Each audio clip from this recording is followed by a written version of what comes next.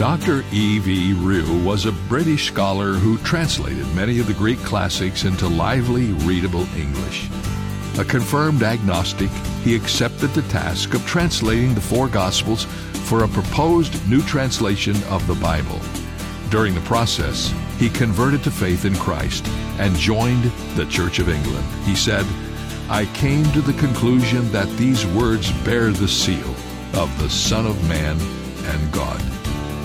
Many people who reject Christianity have never read the stories of Christ in the four Gospels. If that describes you, I encourage you to give God's Word a chance to speak to your heart. This is David Jeremiah encouraging you to get on the road to new life. Discover God's Word on Route 66. Route 66, driving the Word home. Log on to Route66Life.com. Start your journey home today.